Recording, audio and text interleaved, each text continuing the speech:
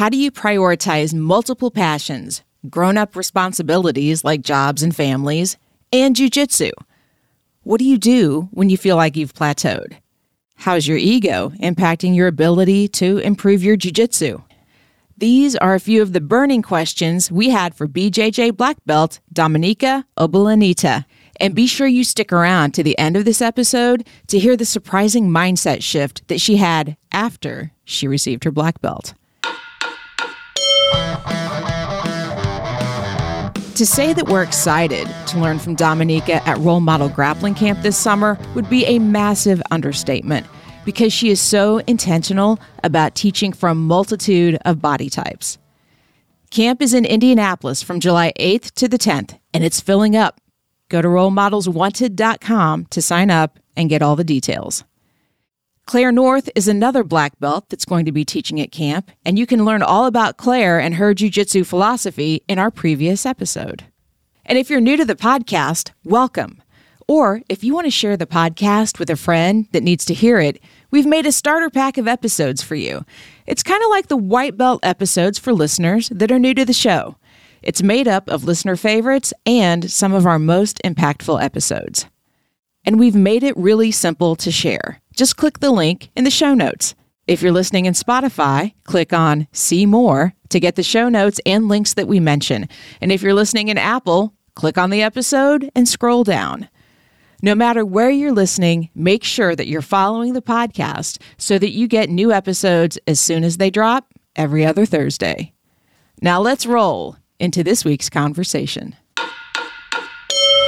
Welcome to Beauty and the Gi, the podcast about jiu-jitsu and so much more. I'm Jen Eads, a blue belt full of curiosity and questions about all the things jiu-jitsu. And I'm AJ Clearman, a Brazilian jiu-jitsu brown belt obsessed with jiu-jitsu. I'm Jennifer Risser, a purple belt who never does warm-ups. And we have a very special guest this week. We have Dominika Obolanyta. Wow. Oh my gosh. Great job at pronouncing my last name. Thank you. It's like, this is my one job for today. You did better than my principal did during my high school graduation. So applause for that. Applause for that. Thank you guys so much for having me on. I'm super excited for this podcast. Yeah, thanks for joining us. I kind of wish we had a white belt. We've got like all the ranks represented. Except Jen was a white belt for the first 3 years of the podcast, but it's fine. I know. I'm barely a blue belt at this point. I feel like I'm still fluctuating at times. Same. Teetering. Everything that we have heard about you is that you are just an amazing instructor. I have not heard a bad word about you. Oh my God. That makes me feel so great. That's actually one of the first concerns I had when I became a full-time instructor, which I'm not right now, but when I was do I actually do a good job teaching, or are my students too afraid to tell me I'm crap? But none of them left. So I think that means something, right? Yeah, that does. And probably that's what makes you a good instructor, is you were worried about being a bad one, right? So you're really thinking about it. But yeah, the same thing. I hear everybody talk about how amazing of an instructor you are. That's amazing. You know what? I'm going to be real honest with you guys. I think what helped me become a better teacher in general, because I've been doing seminars or classes and things like that since I was a brown belt, but I haven't been consistently teaching since I was a brown belt. And when I actually got my black belt, that's when I started to become a better teacher, because I stopped thinking that I had to put some sort of pride behind the moves that I showed. The moves are accessible to everyone. You can go on YouTube, you can look anything up, and 5 different people are showing you how to do something. No one lays claim to any one move. Once you create it or once you show people it, it's out there for everyone to master and remaster. And I had to kind of set aside my ego a little bit and let other people come to me and be like, hey, I actually questioned this move that you showed me. Do you think it's going to work for my body type? Do you think it's going to work for my age? Do you think I could do it against opponents that were really flexible or really big? And I stopped taking that personally and started using that as a pathway into gearing up my jiu-jitsu to be in a position where it could apply to many different people and people from all kinds of walks of life. So I think maybe that's helped me become a better instructor for sure. That's amazing. It's going to make you a great instructor for Role Model Camp too, because there will be 250 women there and all, ages, sizes, like everything. So that'll be great. Yeah, that's incredible. I'm so excited. I've actually been brainstorming this whole time leading up to this amazing camp, what kinds of movements I could come up with that are pulling from my personal bread and butter, but are also going to be achievable by people who might be missing limbs or might be handicapped or might not be able to move the way they're comfortable moving, or maybe they're not super young. So I'll come up with some really cool things. I need something specifically for a 50-year-old new blue belt. That's my request. I've encountered so many new 50-year-old blue belts. It's so inspiring, but they're a handful for sure. They're a malleable handful. I'll say that. I'm looking forward to it. Yeah, me too. I'm really excited. And so not only have we heard that you're an amazing instructor in general, like you were saying earlier, we've heard that you are very good at coaching all different sorts of body types and sort of changing things or modifying things for different body types. What do you think has led you to be so good at doing that? Well, first of all, I want you guys to write down an itemized list of all these phantom people that told you all that so I can send out some thank you notes. Second of all, I think when it comes to coaching people of different body types, I've done so many seminars in my life, so I've definitely encountered people that for example, they can't touch their toes, right? Or they can't sit up. Like, that's difficult to do. I've taught seminars to people that can't use half of their body for whatever reason, people that are missing limbs, again, or can't use their limbs. And you have to be very creative, and you also you kind of have to take stock of what that person's limitations are and forget about them and think about what they do have available to them and how can they use those things as their strengths and help multiply their strengths in a way. And I think also what has helped me in my competitive career has been, I'm a really big person. I'm really tall, and I'm heavier than a majority of women in jiu-jitsu. And it is an advantage in some ways because it makes you stronger, quote unquote. I say stronger because I fought Via Mosquito 7 times, and she's super strong, and she's tiny. She's a couple feet smaller than me. But having to fight smaller women, I had to kind of figure out how to move my body according to their body so that they wouldn't be able to scramble out or get out of position so easily, because smaller women, in my opinion, are the toughest women to fight in the absolute division because of how fast they are, how sharp they are, how they manage to just bring an elbow or a knee into any kind of passing position. So I would pull from their games a lot to study them and see how I could mitigate them and make sure that I could get the pass, which meant that I had a lot in my arsenal that's fit small body types. And obviously I have really long legs and pretty long limbs, and I like to play around with long leggy games like De La Hiva and Spider Guard. So that just kind of came naturally in terms of trying to figure out ways for shorter legged or shorter limb people to approach those same positions and make them work with minor adjustments. Where are you training or teaching out of now? What does your jiu-jitsu look like currently? Oh my gosh, it is a whirlwind. Back in the late summer of 2021, I was in Portland, Oregon, teaching out of Unicorn Jiu-Jitsu for a couple months with my friend Hillary Van Ornum. That was a really awesome opportunity. I was using that as kind of a segue between moving out of New York, going to California, where I live right now. I live in Sacramento, and I had an opportunity to train at Uriah Faber's gym, Uriah Faber's Ultimate Fitness. It's such a really, really long name, really redundant. But within the first couple training sessions, I got to train with Uriah personally, and he offered me a job as an instructor at the gym, citing, which I thought was really cool, coming from a man that's focused on MMA. And, MMA is still very much a boys' club. It's starting to become more open towards women, but still, hearing somebody come from that world say that the gym needed more female energy was really cool. And why wouldn't a 4-time black belt world champion be the one to kind of take that on and bring that energy forward? And I was fully ready to go in guns blazing to teach at the gym. But then because I had all this travel and all these seminars lined up, I wanted to be a committed instructor and not be wishy-washy, kind of telling people, yes, I'll train, and then I'll be gone for 2 weeks, then a month, and all of that. So I kept putting it off until I finally settled, had no real big travel plans coming up. And my second training session after I made that commitment to, okay, now we're going to actually start teaching, I blew my ACL out. So I don't have an ACL anymore. I'm waiting for news to meet with the surgeon and finally schedule a surgery. So it's been a tough journey because I haven't been able to train. I've been able to watch training, and I don't enjoy that a lot.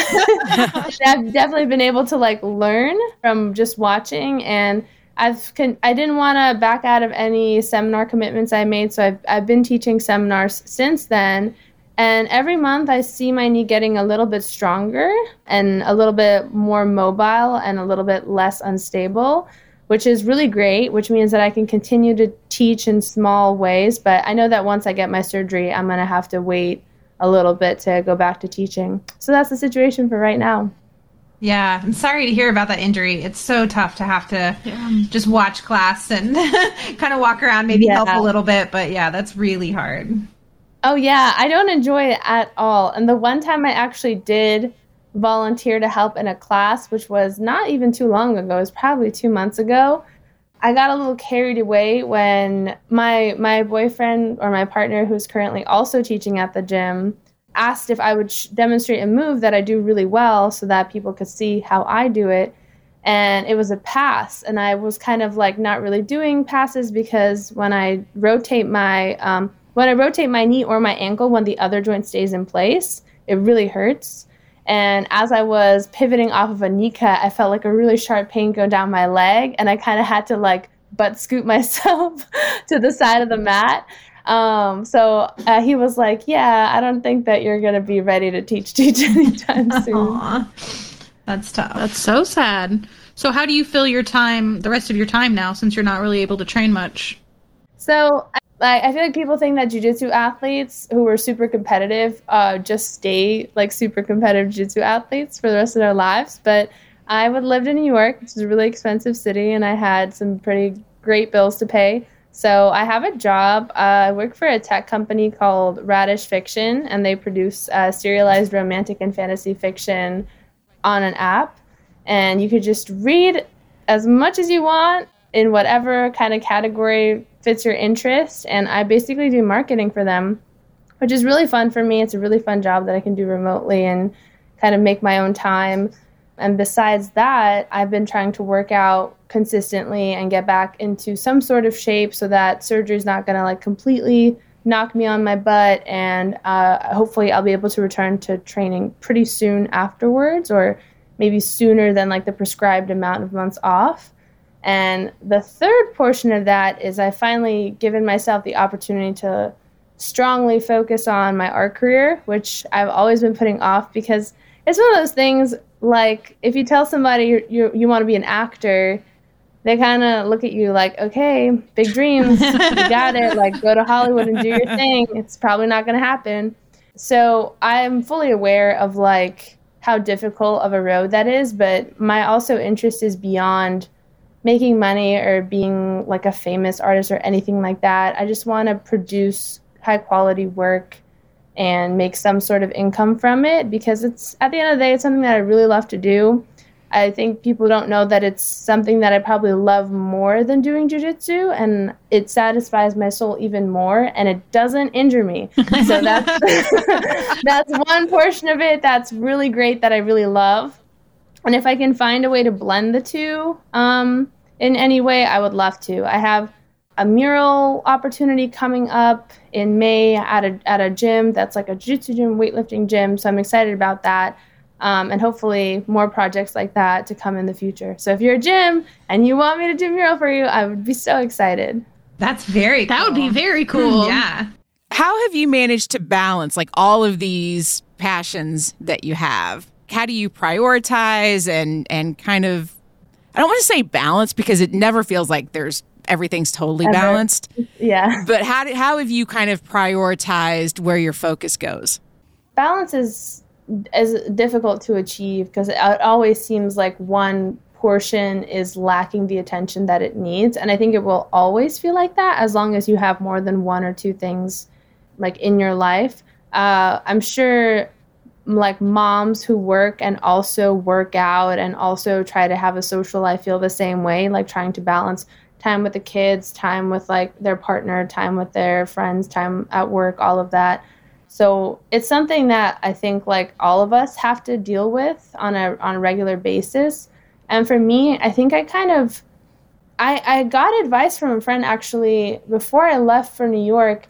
And she said to make a list of priorities in terms of like what came first. Does art come first? Does jiu-jitsu come first? Does your job come first? Does social life come first? Like what comes first?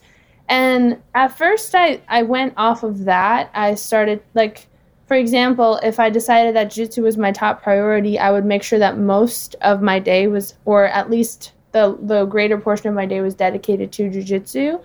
And then everything else could take smaller slivers of the day. But I never found that worked for me because I always felt like I'm not just interested in jiu-jitsu. I'm also interested in these other things. And in no universe can you like make your job your last priority because then you'll get fired. Like you're not gonna have a job. You're not even gonna be able to put it on the priority list. So I have started doing this method that's been working out for me thus far, where I make each day has a different slot for a priority. So let's say like Mondays, Wednesdays, Fridays, my priority number one is my job, like 100%. I wake up, that's the first thing I do. I dedicate most of my time to that day to my job, and I'll even do more work than I need to for the day so that on a day when it's not my number one priority, I can do, it won't seem like I'm super far ahead. And then let's say Tuesdays and Thursdays, my priority is art, then most of my day is dedicated to art. Whether that's creating something, applying for something, writing something, editing my website, trying to network with people, that's where the priority goes to. And as you add more things to the list, it's going to be very difficult to like maintain it. And I think if something is calling you, like if you think you need to do more work for your job, or if you think you really need to keep working on a painting, or if you think you really need to take an extra 30 minutes to drill after class, you should do it. And then you should just figure out how to balance out later out in the week. And also be very careful of burnout, because if you feel like everything that you're doing in that day is making you feel stressed, like you have too much on your plate, you're just going to have to cut down overall how much time you give to each item that you prioritize, and then use that remainder time to relax and just find something that is equivalent to self-care for you. And for me, like, I used to think that self-care was laying in bed, watching Netflix, playing a little game on my phone, eating potato chips. I think we've all been there, and the older I grow, the more I realize that's not true. Like, self-care activities should be something that makes you feel good and makes you feel healthy, like makes you internally feel nice and balanced, which when I'm just laying down all day, I feel super lethargic and sluggish and not productive, and those are not super positive emotions. So I like to take time out of my day to cook, like spend more time making like a fun meal or like a fun dessert or something like that. Go outside, go for a hike, dedicate some time to go out in nature, go work out, like go ride a bike for a little while, get the sun on your face, things like that. You talked a little bit, or like you briefly mentioned burnout and like doing some self-care and stuff. So I had a couple students yesterday that were talking to me about they're both white belts, but they feel like they've plateaued. They feel like they're not improving. And as a coach, I can tell them that they are, but like, what advice would you give to somebody at that space where they feel like I'm not getting anywhere? It's hard to take yourself out of yourself and look at yourself from a third person perspective. But I go through the same thing. There's so many times in my life where I look at where I am in my jiu-jitsu and I'll think, oh goodness, I'm not progressing at all. I'm actually going back to where I was when I was a blue belt and making those mistakes again. And that's so unfortunate. Like, will I ever be able to be as good as like some of the greatest in the world? And I think the easiest thing to think of is like, are you better than you were a week ago, a month ago, a year ago, when you first started? You're definitely better than when you first started. So you should maybe use that as your measuring parameter rather than other people or what kind of maybe your expectations are of yourself that aren't super realistic. I think maybe nowadays, I'm not sure this is true across every person or every generation, but I think nowadays a lot of us feel like we should be instantly good at something, especially if you're good at something in another part of your life. You kind of expect that you'll be extra good at this new thing that you start really quickly. And that's just not true. You're going to have to put in the work, and sometimes it's not going to be fun, and it's not going to be pretty, and it's going to feel like a chore. But as long as you keep showing up, you're going to have evidence stacked against you to show you how much better you are than that first day you decided to take that thing on. Yeah, that's very helpful. Cute. We actually had some listener questions. If we want to hop into those. Oh, cool. Yay. Thanks, listeners. So Summer Hannah wanted to know, what's your motivation for training? Okay. Oh, man. My motivation for training is probably, I'm going to use when I definitely don't want to train what my motivation for training is. It's usually me lying to myself and being like, okay, it's not going to feel good, but you're going to feel so good afterwards. Just think about how amazing you're going to feel after. And that usually works because after training, I'm like, I'm so happy I came. Yeah, my friends are there. I have endorphins flowing. I'm sweaty. We got to take cool pictures. Like, it feels good. But before the fact, it feels like nothing can drag you through the door. So just think about the end result and how happy you're going to be after the fact. And everything else is just noise in the middle. I love that. I love that. That's awesome. Never regret training. You know, you're always glad you went. I like that. Yeah, exactly. Even when you tear your ACL on the mats, never regret training. Have you ever wanted to quit? Oh, yeah. Oh, my God. So many times. I, funnily enough, refer to jiu-jitsu as like my first wife or like my first husband because so many times it'd be like, leave me alone. I don't want to deal with you. But you always got to come back. You always got to work it out. And usually you find out it's not jiu-jitsu or your partner that's the problem. It's yourself and the way that you're approaching things that's the issue, and something within yourself needs to change. I wanted to quit super severely when I was like in 8th grade. I remember talking to my dad about it and kind of begging him because he was like not the motivating factor. He was like the guy with the shotgun that was like, you're going to go to training. You got to learn. And I was like, no, I really don't want to. Like, this is so miserable. I'm so unhappy. And he was like, well, if you live in my house, you got to train. So that was that. And I slowly started to develop more love for jiu-jitsu as I continued to grow older and started to have more freedom with my training. And I didn't have like my dad or my coaches kind of just watching everything that I was doing and having a commentary running behind it. Mm-hmm. So once that happened, and this is great to hear if you're a parent, maybe try not to be that for your child and let the coach take the reins if they're a good coach, and find a better coach if the coach isn't doing their job. But then as I grew older, I just started to see the merits of jiu-jitsu. I started to just find a lot of respect for the flow that it inspires from person to person, the connectivity it encourages between your training partners and the people at your gym and even the outside world. And just like the physical kind of gravity of it, because you are simulating murder. Like, that's what's happening. But you guys, in that moment, even if you don't like the person you're training with, you have to trust them to not kill you or hurt you in any way that's like you can't come back from it. And it's pretty great. It's like, I think it's very similar to when animals that aren't fighting are just grappling playfully, because it builds bonds and it builds trust, and it creates this feeling of, not to be too existential, but like you do have some control in your hands with how the world works. The world is only as big and scary as you let it be that big and scary. You will be able to do something to kind of help protect yourself or help guide things a little bit in your favor because you have this extra knowledge. I love it. You have another listener question? Yeah, sure. Ray Lore wanted to know, she has a 2-part question. What is your biggest jiu-jitsu struggle that you've had to overcome, and what's your recovery regimen? Ooh. I guess my biggest struggle was, I have 2. My biggest struggles have been usually coming back from injury.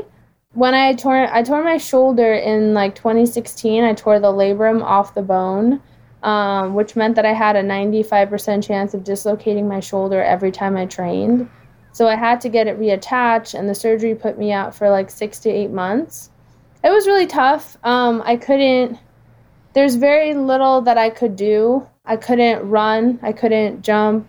I couldn't bike. Like, I couldn't do anything that involved rotating my shoulder in any way. Like, my shoulder had to be plastered to, or my arm rather had to be plastered to my body to keep my shoulder mobilized, which meant that there's like very little physical activity you can do besides like squatting.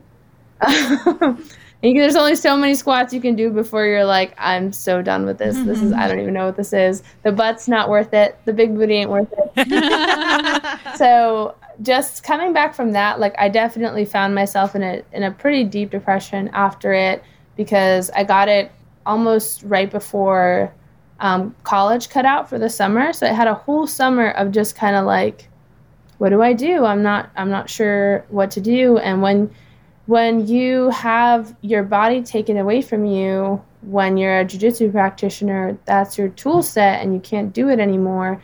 And if your personality is tied in with jiu-jitsu, then you kind of become depersonalized and you float around in space, not really knowing what your purpose is or who you are or what you're supposed to do, because your main form of identity has been taken from you. So that's when I started to really focus on exploring all my other little passions. Like, I started, when I started to feel better but still couldn't really use my arm, I started to work on dancing and practicing dancing, started to work on art. I started to study like music production, things like that, and just venture into other interests that I know that I had like deep inside me, but I never let myself try, because I was like, who has the time? Like, you're never going to be good enough at this to like actually produce something of value. But I let myself try, and I'm really glad that I did, because it like helped me become more open to trying new things and be okay with kind of failure. And I guess the second hardest thing to overcome was leaving my gym, like leaving Marcelo's when I was, I want to say 19. Yeah, I think so. When you're a young adult, like a very young adult, still in your teens technically, it's very difficult to make all the right decisions without letting your emotions get involved, because you're young, right? Like, you're not like fully developed yet. You're still trying to figure out who you are, and you want people to respect you and treat you right and treat you fairly, and you don't really always communicate in the best way. And leaving Marcelo's was a really great decision overall, because it just led me to where I am now, and I received so many opportunities after the fact that were really great for me and great for my development. But going through a period of time where you leave a gym that a lot of people revere, and then people assume that there's something wrong with you, even though you kind of are like, I don't have a problem with the gym, I just have a problem with like one or two people that aren't even at the gym anymore. And then people start to make assumptions, and there's gossip, and people start treating you differently. It just really opened my eyes that even though jiu-jitsu is a really small community, it's still a community, and communities gossip, and communities have like internal conflict. And I was so used to being somebody who was never kind of in trouble with the jiu-jitsu community. Everyone just kind of was like, great job, you did it again, you won again, good work. Like, pat on the back. That when I left, I didn't realize that some people would take it so personally and take such offense to it. And you know what? I found out that like my real friends are the ones who didn't care, and the people who really did care about me and really knew that I made those decisions for the right reasons were the ones that are still in my life today, which I'm super grateful for. Yeah, so those are the two things that were the most difficult. And what was that second question? Because I already forgot it. It was what's your recovery regimen? Oh, okay, yeah. So different. Two different directions. For recovery, I used to be very on top of my stuff, maybe a little bit too on top of my stuff. I did a lot of yoga, a lot of mobility training, a lot of Pilates, because I did become a certified instructor maybe like 4 years ago. So I was teaching Pilates as well. Really love Pilates. It's so good for your alignment, so good for core strength. But I was doing yoga, Pilates, mobility training. I was going to see a woman for massage and cupping, and I even managed to get a sponsorship by like a physical therapy office where they offered me a session of acupuncture, a session of massage therapy, and a session of PT just for shouting them out, which was amazing. And I was doing that all the time, and then COVID happened, and all that went out the window. When COVID happened, I started to really focus on just working out, and then my recovery just became stretching often, doing mobility exercises on days that I wouldn't be working out a lot or lifting a lot. And now I would say that my recovery, because I'm not really training, is just kind of letting myself take a rest when I need it. When your body's asking for it, you should take a rest. When you're injured, you should take a rest. The only time I've ever seen not taking rest when you're injured work out is when somebody in a boxing fight or an MMA fight where they make a lot of money. You don't make a lot of money doing jiu-jitsu. Decides to continue on with the match and then they win by the skin of their teeth. Okay, I can understand that. Don't take time off. Keep fighting through the pain. But if you're not getting your next paycheck from that medal at Grappling Industries, you shouldn't compete with that like dislocated arm or your sprained knee or anything like that. So just listen to your body when it's telling you need to rest. That's so important and something that I try to work on. Work on it as well, honestly. It's hard. Yeah, it's very hard. One more listener question? Yeah, one more. Okay, so Jax Balfour wanted to know if there have been any pivotal mindset shifts in your jiu-jitsu journey that have changed your perspective on anything, whether it be training, competition, life, etc. Oh, that's such a good question. So many. I think the one that is like most coming to my mind is remember when I was just talking about being an instructor and getting my black belt, kind of changing my perspective on teaching. I think getting my black belt was the most important thing to have happened to my mindset. And I think a lot of people are like, yeah, you get your black belt and you become this master and you're so good at everything and you're the best instructor and people just respect you. And I don't care about any of that added like bonus. I think there's so many black belts out there that suck and shouldn't be black belts just because they're horrible people. So the black belt, like, it's just a piece of cloth around your waist. But because when I got my black belt, I knew that it was the end of the line for some time. Like, I know degrees matter, but there wasn't going to be a new belt for a really long time.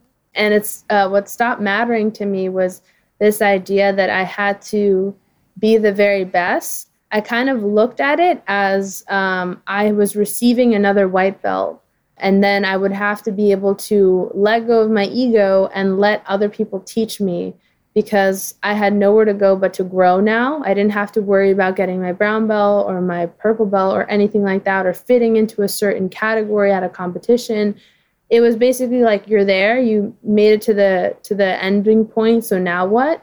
And I really used it as an opportunity to just learn as much as I could from people. When I got my black belt, I finally started being okay tapping to things, finally started being okay receiving advice from people. I had a really hard time receiving advice from people that had lower belts than me when I was younger, because sometimes it's unfounded. Sometimes it's a blue belt telling you how to armbar him when you're already like halfway through. So that's just ridiculous and stupid. No.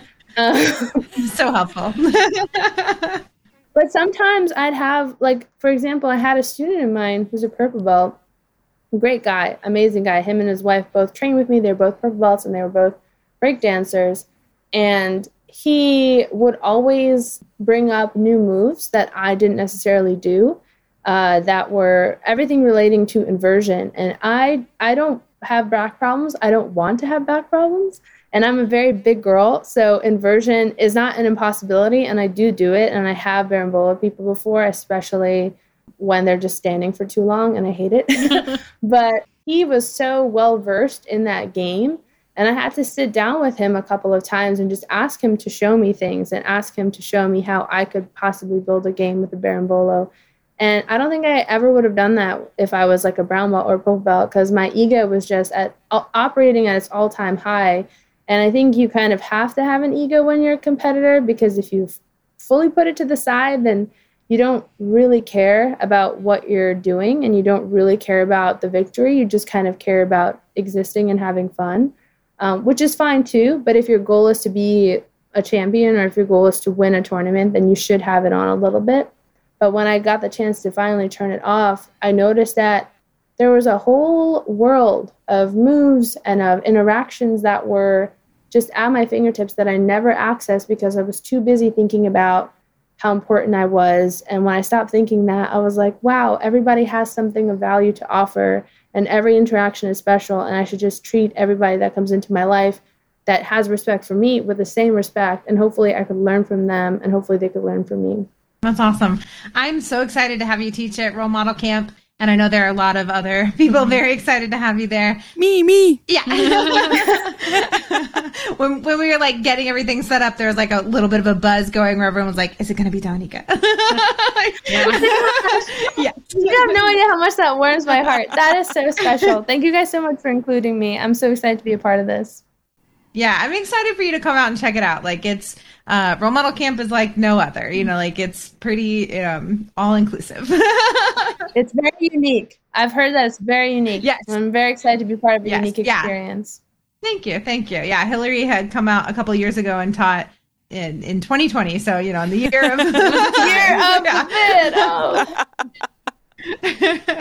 Yeah, where can people contact you or get in touch with you? What social medias, that kind of stuff? So many places, but the primary ones are, if you want to follow me on Instagram, my username is @DomDaBombYourMom, the spelled D-A, your spelled U-R. You can just look up my name and it's right there. And then for anyone that doesn't know, I'm actually on a really wonderful platform called Champ Chat that was actually created by a student of mine, my second black belt ever, which I'm very proud of. It's a platform where you can go on it and you can pay for video or message interactions with me, which means that you have the ability to ask me about moves, about mindset, about anything relating to what you need help with in your jiu-jitsu journey or even your personal journey. And I am here to answer those questions for you. So that link is in my bio on my Instagram, or you could also look up www.champchat.com/myname. I'm going to put that in the show notes. Yeah, thank you. One more thing. Where can they go check out your art? Because I might have found it, but I don't remember what the website was. I might have found it. I might have looked around, and it's incredible. It really is cool. Thank you. Yeah. Oh my gosh. I'm not used to advertising for my art on Jiu-Jitsu Podcast. My art website for anyone that's interested is www.Dominica, my first name, -art.com. Dominica, my first name, -art.com. And all the pieces, except for the ones that have already been sold, which I didn't write that they are sold already. So just message me if you want to buy them, are for sale. All right. See, that's why we say it's jiu-jitsu and so much more. That's right. That's right. And you can find us hanging out on Instagram at Beauty and the Gi Podcast, where you can always send us questions. Because, I mean, based on the questions that we had submitted for this, I'm like, I think we'll just let all the listeners ask the questions because theirs are way better than mine. And it makes my life so much easier. So we are hanging out at Beauty and the Gi Podcast. I'm also out there on Instagram at BrassyBroadJen. And I'm AJ Klingerman, everywhere you go. And I'm JRiz in the His on Instagram. Thanks for tuning in, and we will see you on the mat. Beauty and the Gi is brought to you by Role Model Grappling Camp. Visit RoleModelsWanted.com to learn more. This podcast is a production of the Brassy Broadcasting Company. Visit BrassyBroad.com to work with Jen when you're ready to start your podcast.